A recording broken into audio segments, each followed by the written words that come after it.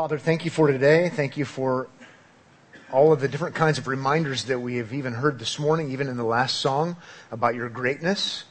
And it's encouraging for us to know a bit more about you. It's encouraging for us to know that you're not against us in your greatness, but you are for us because of your great Son, Jesus. As the psalmist prayed, we pray now, open our eyes so that we would behold wonderful things. In Jesus' name, amen.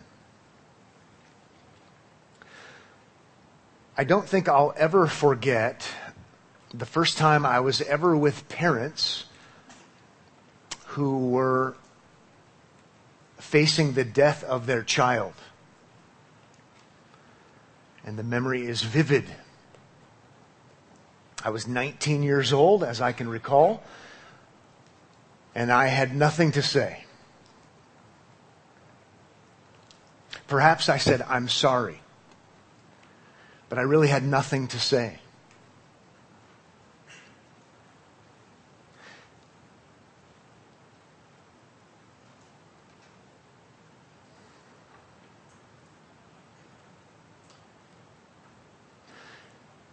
Today, we're going to look at the end of John chapter 4, and Jesus is going to have something to say. Jesus is going to say to a man whose son is dying, your son will live. It's quite a contrast. Your son will live. What we'll do this morning is work our way through the end of chapter 4 because we're studying the gospel of Jesus according to John, and that's where we are right now. And we'll work our way through it. We'll hopefully learn some things along the way. We'll hear Jesus say, we'll hear it twice, your son shall live. And then what we'll do is we'll take the time to pause and reflect a bit on the implications or the ramifications or the so what. What do we walk away with? What do we learn from this passage? What do we learn about life? What do we learn about death? What do we learn about hope? What do we learn about healing? What do we learn about Jesus? Jesus as the Messiah. So we'll go rather quickly through the passage, and I think it's best to save the so what kind of for the end, and that's what we'll do, and we'll draw everything back to a complete closure and see the greatness and significance of Jesus in our lives and the promises that he has to us. So let's go ahead and jump in. We're in chapter 4. We're at verse 43, and we're going to go through verse 54. So John 4:43 to 54 is our text. Then when we're done, we'll look at some important conclusions regarding Jesus as he would relate to us. John 4:43 says, after the 2 days he departed, that would be departed from Samaria for Galilee. Verse 44 says, in parenthesis, for Jesus himself had testified that a prophet has no honor in his own hometown. Sounds awkward. In fact, it sounds awkward enough. I'm going to go back and ask you to go back. We won't do this with every verse, I promise. But if you go back, after 2 days, he departed from Samaria. That's important. He's leaving Samaria and he's going to Galilee. And then we have this statement, for Jesus himself had testified that a prophet has no honor in his own hometown. It's a bit odd. It's feels a bit disjointed. Jesus was just in Samaria where they welcomed him. He was there 2 days, and that's really odd. Because Jesus was a Jew, and Jews hate Samaritans, and Samaritans hate Jews. Okay? And he was there because the Samaritans believed in him as the Jewish Messiah who would be their deliverer too. So they welcomed him. Okay? It's striking. We looked at it last time. I promised not to re-preach it. But it was a striking oddity, if you will. And now he's moving on. He's leaving that good experience with the bad people who came to believe in Jesus. And now he's leaving. But it does say that he himself has said that a prophet's not wanted in his own hometown. Well, in our context, in the flow, that's actually saying something positive about Samaria, which is weird because you shouldn't say anything positive about Samaria if you're a Jew. But they welcomed him as the true prophet. Not like where he grew up, like in Nazareth, because the same quote is used for Nazareth. But in our flow of things, not like, this is weird, like in Jerusalem. Not like in Judea. Not like where the Jews are. They, of all people, should have welcomed him. They, of all people, should have put two and two together, and they should have said, this is what our Bible says. This is Jesus. It's a match. We welcome you. Right? But they haven't. And that's what's stinging. And that's what's so upside down and strange and awkward and puzzling. Ironic. I do remind you in John 1 verse 11, we got a preview of this when it says he came to his own and his own people didn't receive him. Now let's keep going. Verse 45 of John 4. So when he came to Galilee, the Galileans welcomed him, having seen all that he had done in Jerusalem at the feast, for they too had gone to the feast. So Jesus was with many other Jews down south in Jerusalem for Passover, the Passover feast. And now he's made his way back up north. He's been in Samaria, and now he's in the Galilee region. And there were other Jews who, like Jesus, were in Jerusalem for Passover. So they saw what he did in chapter 2. They saw his boldness and his bravery. And they saw him stand up against the institution, if you will, and corruption. And remember, that's when he turns the tables over. And it's a sign, we learn from John, that he's the one. He's the one we've been waiting for. Okay, so now he's up in Galilee. They saw, they're interested, they're drawn to him. Even if it's for the wrong reasons, they're drawn to him. How about verse 46? So he came again to Cana in Galilee, where he had made the water wine.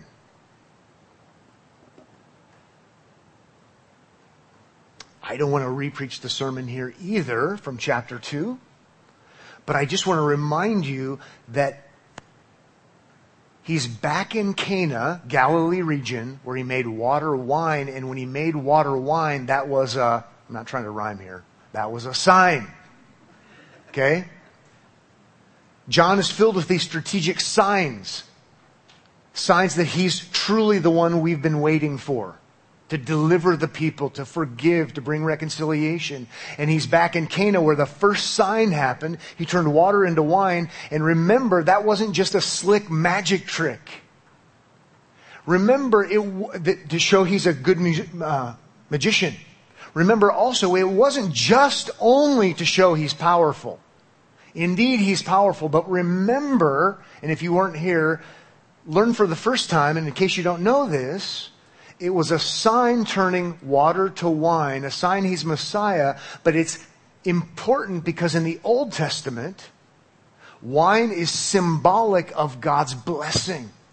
Okay? Wine is something that you enjoy when there's not war. Wine is something that you enjoy when there's been a good harvest. When it's been a good year. God has blessed us. And so it's symbolic, it's strategic. And in the Old Testament, it talks about that ultimate day of peace. The ultimate day of deliverance. The ultimate day of God's blessing will be a time where there's lots of wine. Just like there's lots of big, huge, wonderful harvest. There's plenty. There's peace. So I bring this to your attention now because he's setting us up for another sign. It's not just a magic trick. It's not just showing that Jesus is powerful. Okay? Water to wine, he's Messiah, ultimate deliverer. Now he's going to heal someone. Same kind of thing. It's a sign. That is a sign of, oh, he's the ultimate deliverer we've been waiting for, bringing health. If you would like passages that have to do with wine and blessing in the Old Testament, you can jot down Amos chapter 9. where the mountains are dripping with sweet wine, the hills flow with it. And God says, I will restore the fortunes of my people Israel. I mean, it's just about God's blessing. Jeremiah 31 is another one that talks about the new covenant, which is associated with Jesus, and it's a time of abundance. Jeremiah 31, 12 to 14, the goodness of the Lord with grain and oil. There's rejoicing. It says they shall be merry. He turns their mourning into joy. He comforts them. He turns their sorrow into gladness. There's healing. They're satisfied with the goodness of the Lord. Again, I just want you to kind of be reading this like you're you're Old Testament informed. And sometimes we're not. He's back in Cana, first sign. Water to wine. Oh, could this be the coming kingdom we've been waiting for? Is he the coming king? And now we're going to see something that's not a random act of love, not a random act of kindness, though it's loving and kind. Verse 46 says, second part, and at Capernaum there was an official whose son was ill. One thing you don't pick up in the English translation, he's an official. The word for official is a word for kingdom. Okay? He's an official of the king. So it comes from the Greek word for king, kingdom. It's a kingdom kind of word. And so somehow, this is not, I read it the first time and I thought, oh, he's a Jewish official. No, I don't read it that way. He's an official of the king. Probably not a Jewish official. Doesn't say, but probably a Gentile official. If he's an official of the king, he works for the government. Okay? And governing the region would be Herod. Herod's not technically a king, but he is called a king because he's ruling under Caesar ultimately. He's called a king in Mark chapter 6, verse 14. And so when I read official, and it's meant to be read this way, he's a governmental official. He's an official of the king. Why is that important? We'll come back to that. But I want you to be thinking, why would it be important? Verse 47. When this man heard, this official of the king, that Jesus had come from Judea to Galilee, he went to him and asked him to come down and heal his son, for he was at the point of death. Easy to read, probably worth me asking you to try to at least sense some of the pain of a father whose son is at the point of death.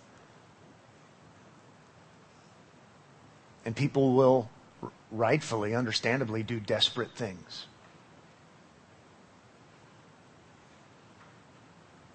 And he's desperate.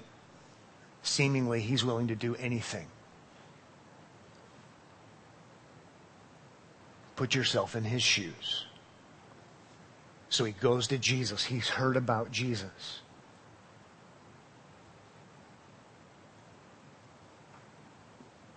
Verse 48.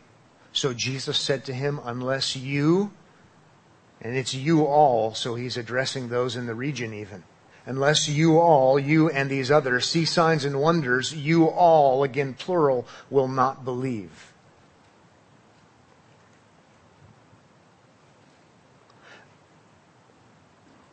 You can say, he is just really dogging this guy at the wrong time.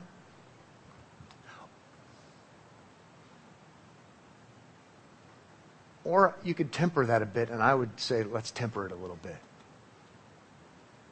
There's nothing inauthentic about the signs. The signs are legitimate. The signs need to be there to prove that Jesus is the one. And yet, we've already learned in John chapter 2 that Jesus knows that the signs are not the ultimate thing. And when the people demand the sign, sometimes they believe in the sign, and then they don't actually believe in the Savior. And so I read it with a little bit of rebuke, a little bit of push, but not as a lambasting. But Jesus knows. Ultimately, they should take Jesus at his word. But we don't. Could be a bit confusing. That's fair enough. It's a bit confusing. The human heart is a bit confusing. Don't confuse me with the facts. I know what I believe. He proves who he is, and then, 2 plus 2 is 17. It is confusing. But there's a little pushback from Jesus about signs, signs, signs.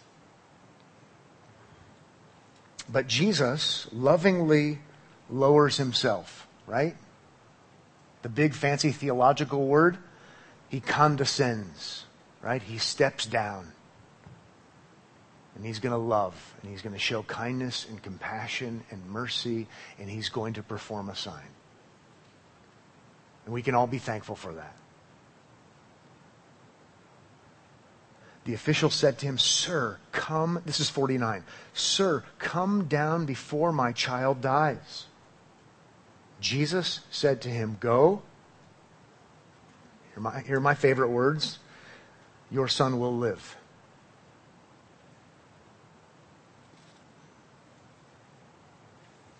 Then it says in 50, the man believed the word that Jesus spoke to him and went on his way. As he was going back down, so he's going down down to the shore of Galilee. I think it's like 700 feet below sea level. So that's why he's going down. As he was going down, his servants met him, because they're on the way, and told him that his son was recovering. Verse 52, so he asked them the hour when he began to get better, and they said to him, "Yesterday at the 7th hour the fever left him." The father knew that that was the hour when Jesus had said to him, "Your son will live." There it is again, "Your son will live." And he himself believed, and all his household. And did you notice that? That the man believed, and then he believed. He believed in verse 50, and now he believes in verse 53. You see, he's believing in the promise that Jesus is going to do this, and now he's believing in the promiser, if you will.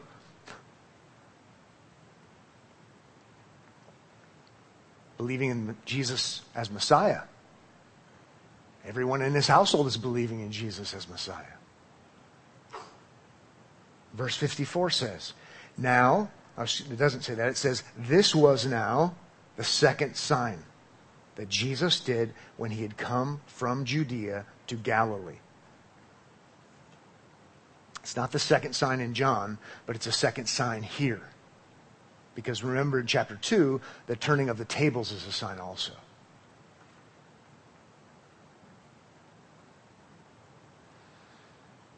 How about some conclusions?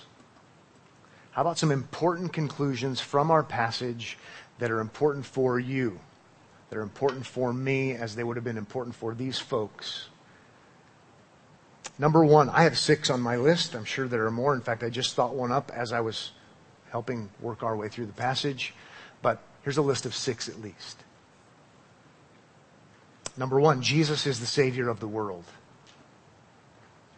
Jesus is the Savior of the world. And some of you are giving me the And if you were here last week and the week, if you've been here with us for a while, hopefully you're for sure going, I understand. I know where he's going.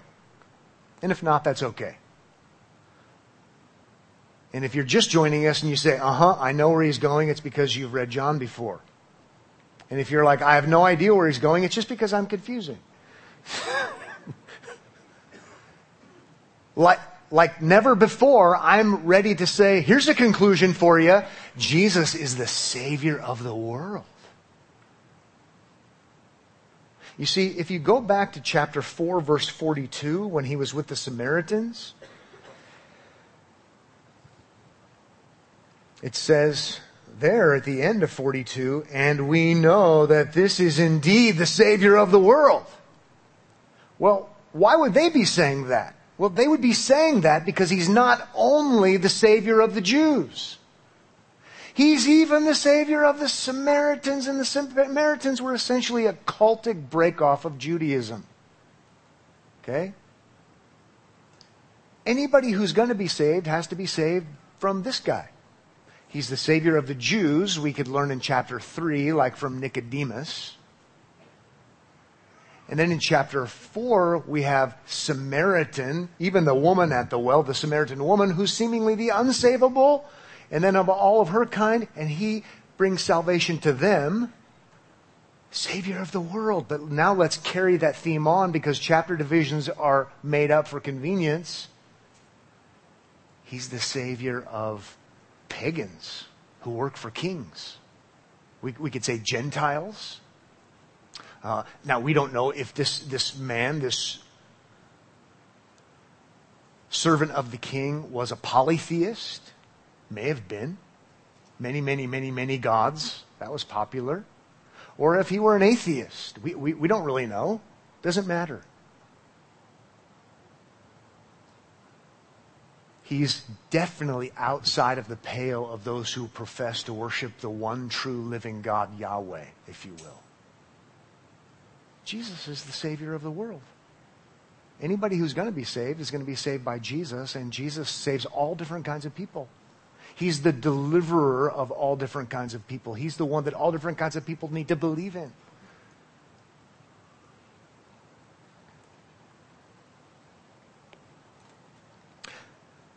And it's cool to see, it's important to see that we're seeing this from Jesus himself. He goes to this kind of person, he goes to this kind of person, he goes to this kind of person. Now, it's also interesting if you go back to the Old Testament and the promises of Messiah, he's not only for the Jews.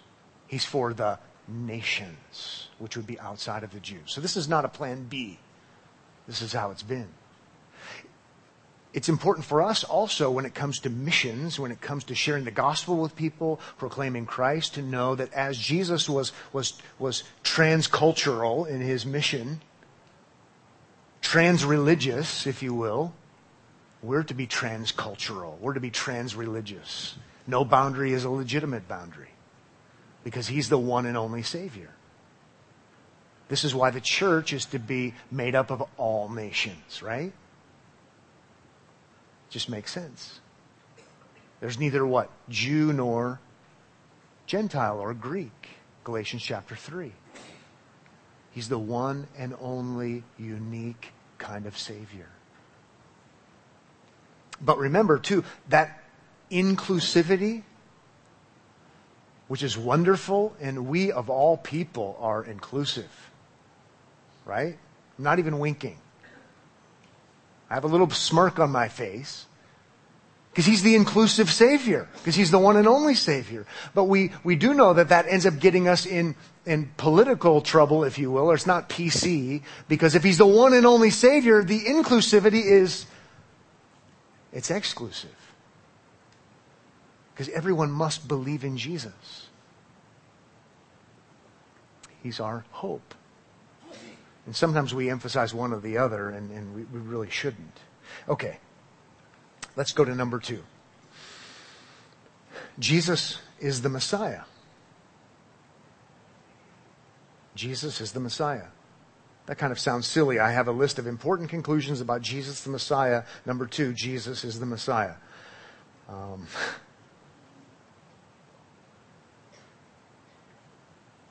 But our passage does help us to see that he's the Messiah, right? He brings healing to the nations. He brings restoration. This is a preview of that, but certainly he's showing that he has the power to do that. We'll see on other occasions, not just people who are dying, people who are dead. And he has to have the power and ability to do that, and we're seeing that he does that. He brings that, and therefore he brings restoration, and therefore he brings joy and rejoicing. He's the Christ. As you read your New Testament, and if you've heard me say this 100 times, I'm sorry, this is for everyone else's benefit. As you read your New Testament, it says Jesus Christ. Jesus who is the Christ. Christ Jesus. Christ means Messiah. It's just the Greek translation of it. And so every time, for effect, so you might feel it better, think of things like this. Think of, he's the one who turns water into wine so there's abundance and rejoicing. He's the one who takes people who are dying and makes them well again. He's the one who takes dead people and makes them alive so there's not mourning over tragic things. There's rejoicing. There's joy. There's restoration. Jesus the restorer. Jesus the long-awaited restorer. Jesus the perfect restorer. Jesus the one who makes people happy. And I mean that in the greatest, profoundest sense. Jesus who brings joy. We're seeing that in our passage. So for so long, I've read the Bible, and for so many years, I read the Bible, and you're like, yep, Jesus, that's cool. That's powerful. It's better than that. He's the one who came to do what was designed by his Father to do from the very beginning. He's the one. Number 3, Jesus is, I've already done this, but Jesus is the key to your joy. Jesus is the key to your joy.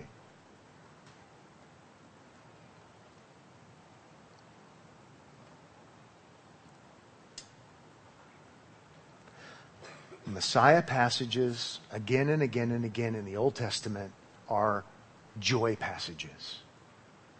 Things have been bad because of sin, because of the conflict that sin brings, because of the suffering that sin brings, because of all of the rough things in a broken world. Where does true, lasting, significant, unwavering happiness come from? We call it joy. It comes from Messiah.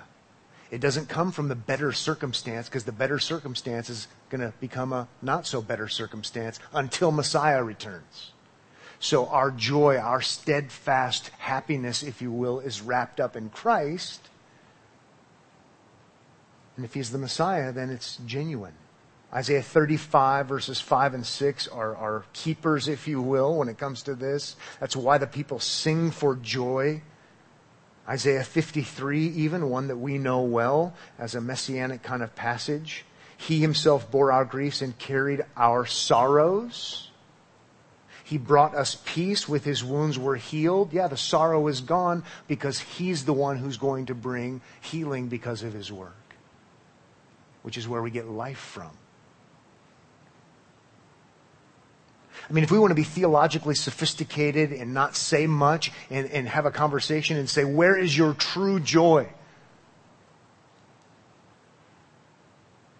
You say Christ, but you mean Christ, Messiah, fulfiller, long-awaited one, came to earth, proved it. It's not just in my heart or in my imagination. If you want to just have it carry theological weight, you say it's Christ. It's God's anointed servant, as we read in Isaiah, who was given as a covenant to the people. Solemn oath that this would be done. It's great.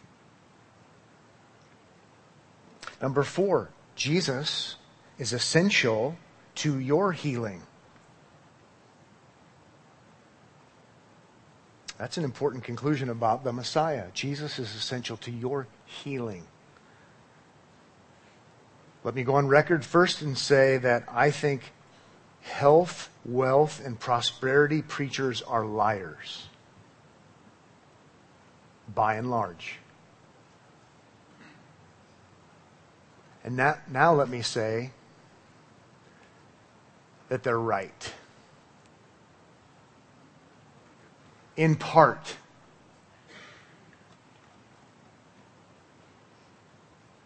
They're right. In part. The way for you to overcome your suffering, sickness, and death problem is Jesus. It's your only way. Passage after passage, there's joy and rejoicing. Passage after passage, it's tied to Messiah who will bring abundance and riches and wealth. I've even read portions of them this morning. And healing.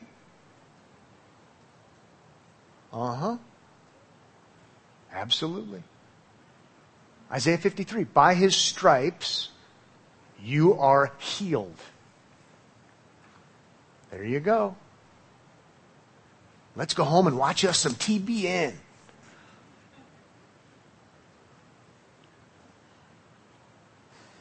Health, wealth, and prosperity preachers get it wrong.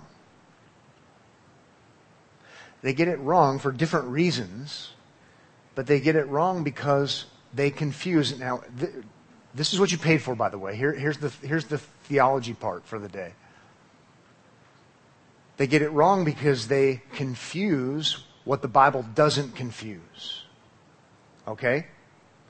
And let me give you a category for this. Let me give you a label for this. They confuse the already with the not yet. And I'm not trying to pull one over on you, but that's just a good label that Bible teachers have used for a long time to explain what the Bible teaches. The already and the not yet. And I'll show it to you in the Bible. You can go to 1 John now if you'd like to. But as you're turning to 1 John, it's almost the last book in the Bible. The already is Jesus has done this. Jesus has accomplished this. Oh, by the way, when he's on earth, he's giving previews. Because remember, the guy's son would eventually die of other causes. Because Jesus has to go to the cross, Jesus has to be resurrected, and because Jesus is going to be the firstborn from the dead, the one who will never die again. The already is, once the cross happens and resurrection, all that his work is done. He's been raised from the dead. He's called the firstborn among many. Okay? And we're united to Christ in his death, burial, and resurrection. Romans chapter 6. That's the already. And how about this? This is what I love. The already is, the Bible speaks in terms of you already benefiting from what he's done.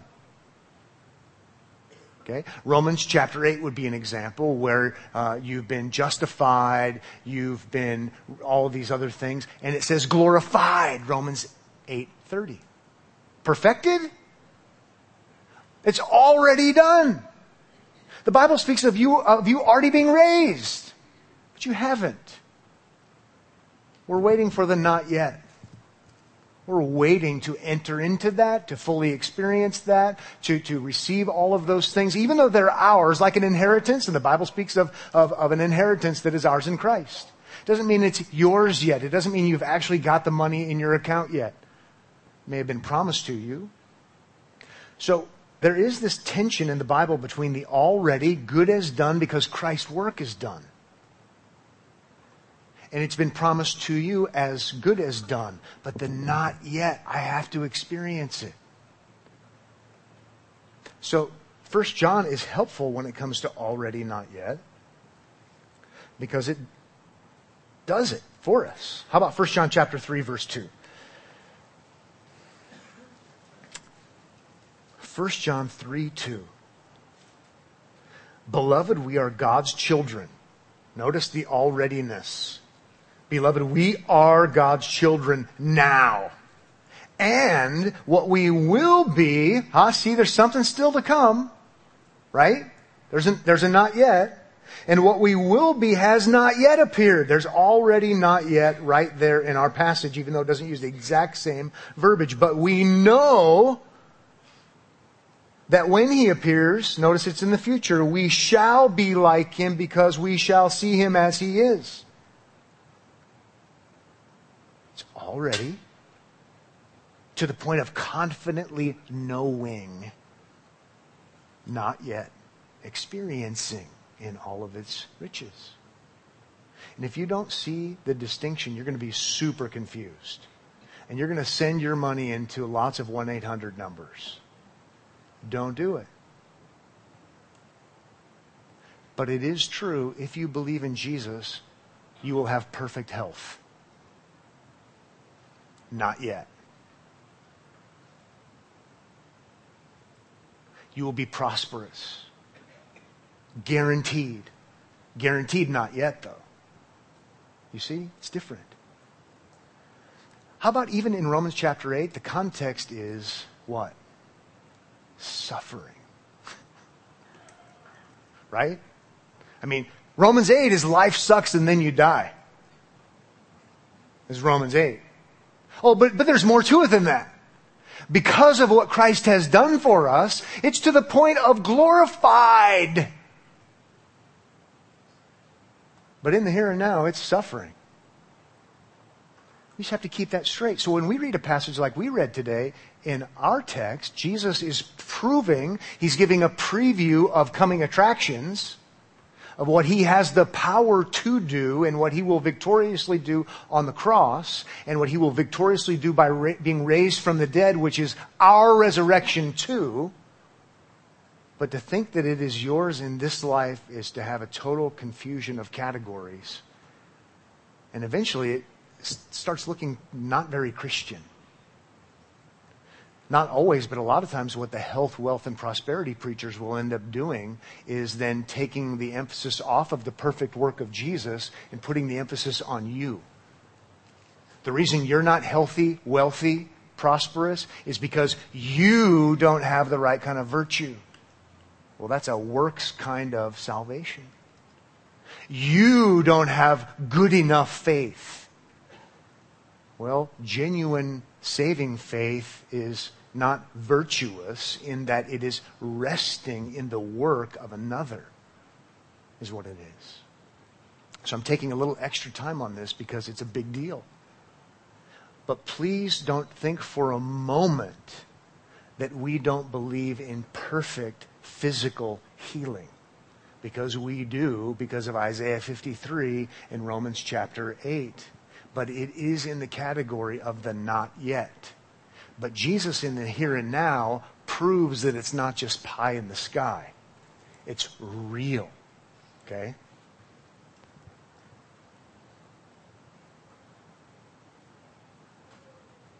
Enough about that. Isn't it amazing, though, to think about healing? It is amazing. Glorified body. Christ-like kind of resurrected, glorified body. No suffering, no pain. When you read or say, Jesus, Christ, if you're really giving that word the weightiness that it should carry, Jesus the healer, who's going to give me a perfect body one day.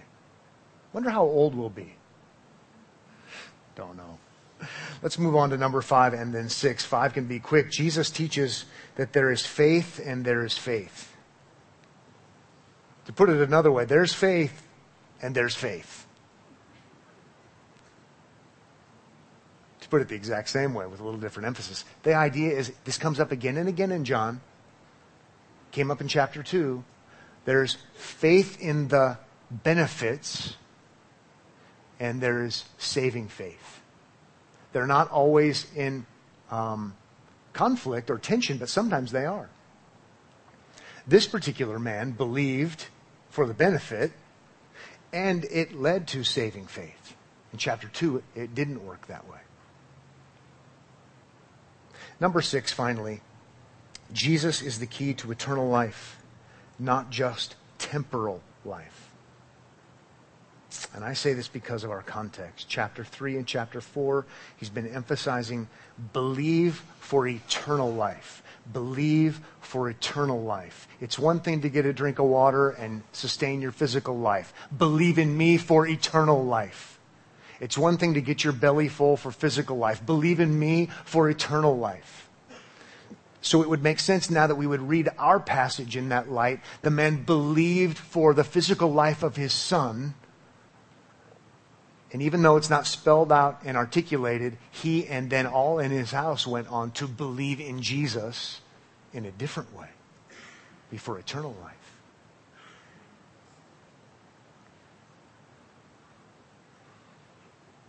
It gets confusing sometimes because physical life is actually one of the benefits of eternal life. In the end, it's not really confusing, I guess. You know, I wish I could turn back time to when I was 19. And I wish I could say, knowing what I know now, I wish I could say to those parents, by the way, they were parents of an adult child. I wish I could say to them, as they were facing the imminent death of their son, I wish I could say, Grandma, Grandpa, your son will live. If you believe in Jesus, He will live, and he will live forever, not just spiritually, but one day physically. We have the words of eternal life, my friends. Let's be good ambassadors. Father, thank you so much for today. Thank you for real time and real space when the Lord Jesus Christ came to earth and became one of us, and he did these things. He showed, he proved that he is Messiah and that he can take people who are dying and even people who are dead and make them alive, and that is a promise for everyone who will believe in him. May everyone here today find themselves believing in Jesus, resting in Jesus, and not only that, may we find ourselves wanting to tell other people that their sons and their daughters and their friends and their family members, they will live if they believe in Jesus for eternal life. In his name we pray. Amen.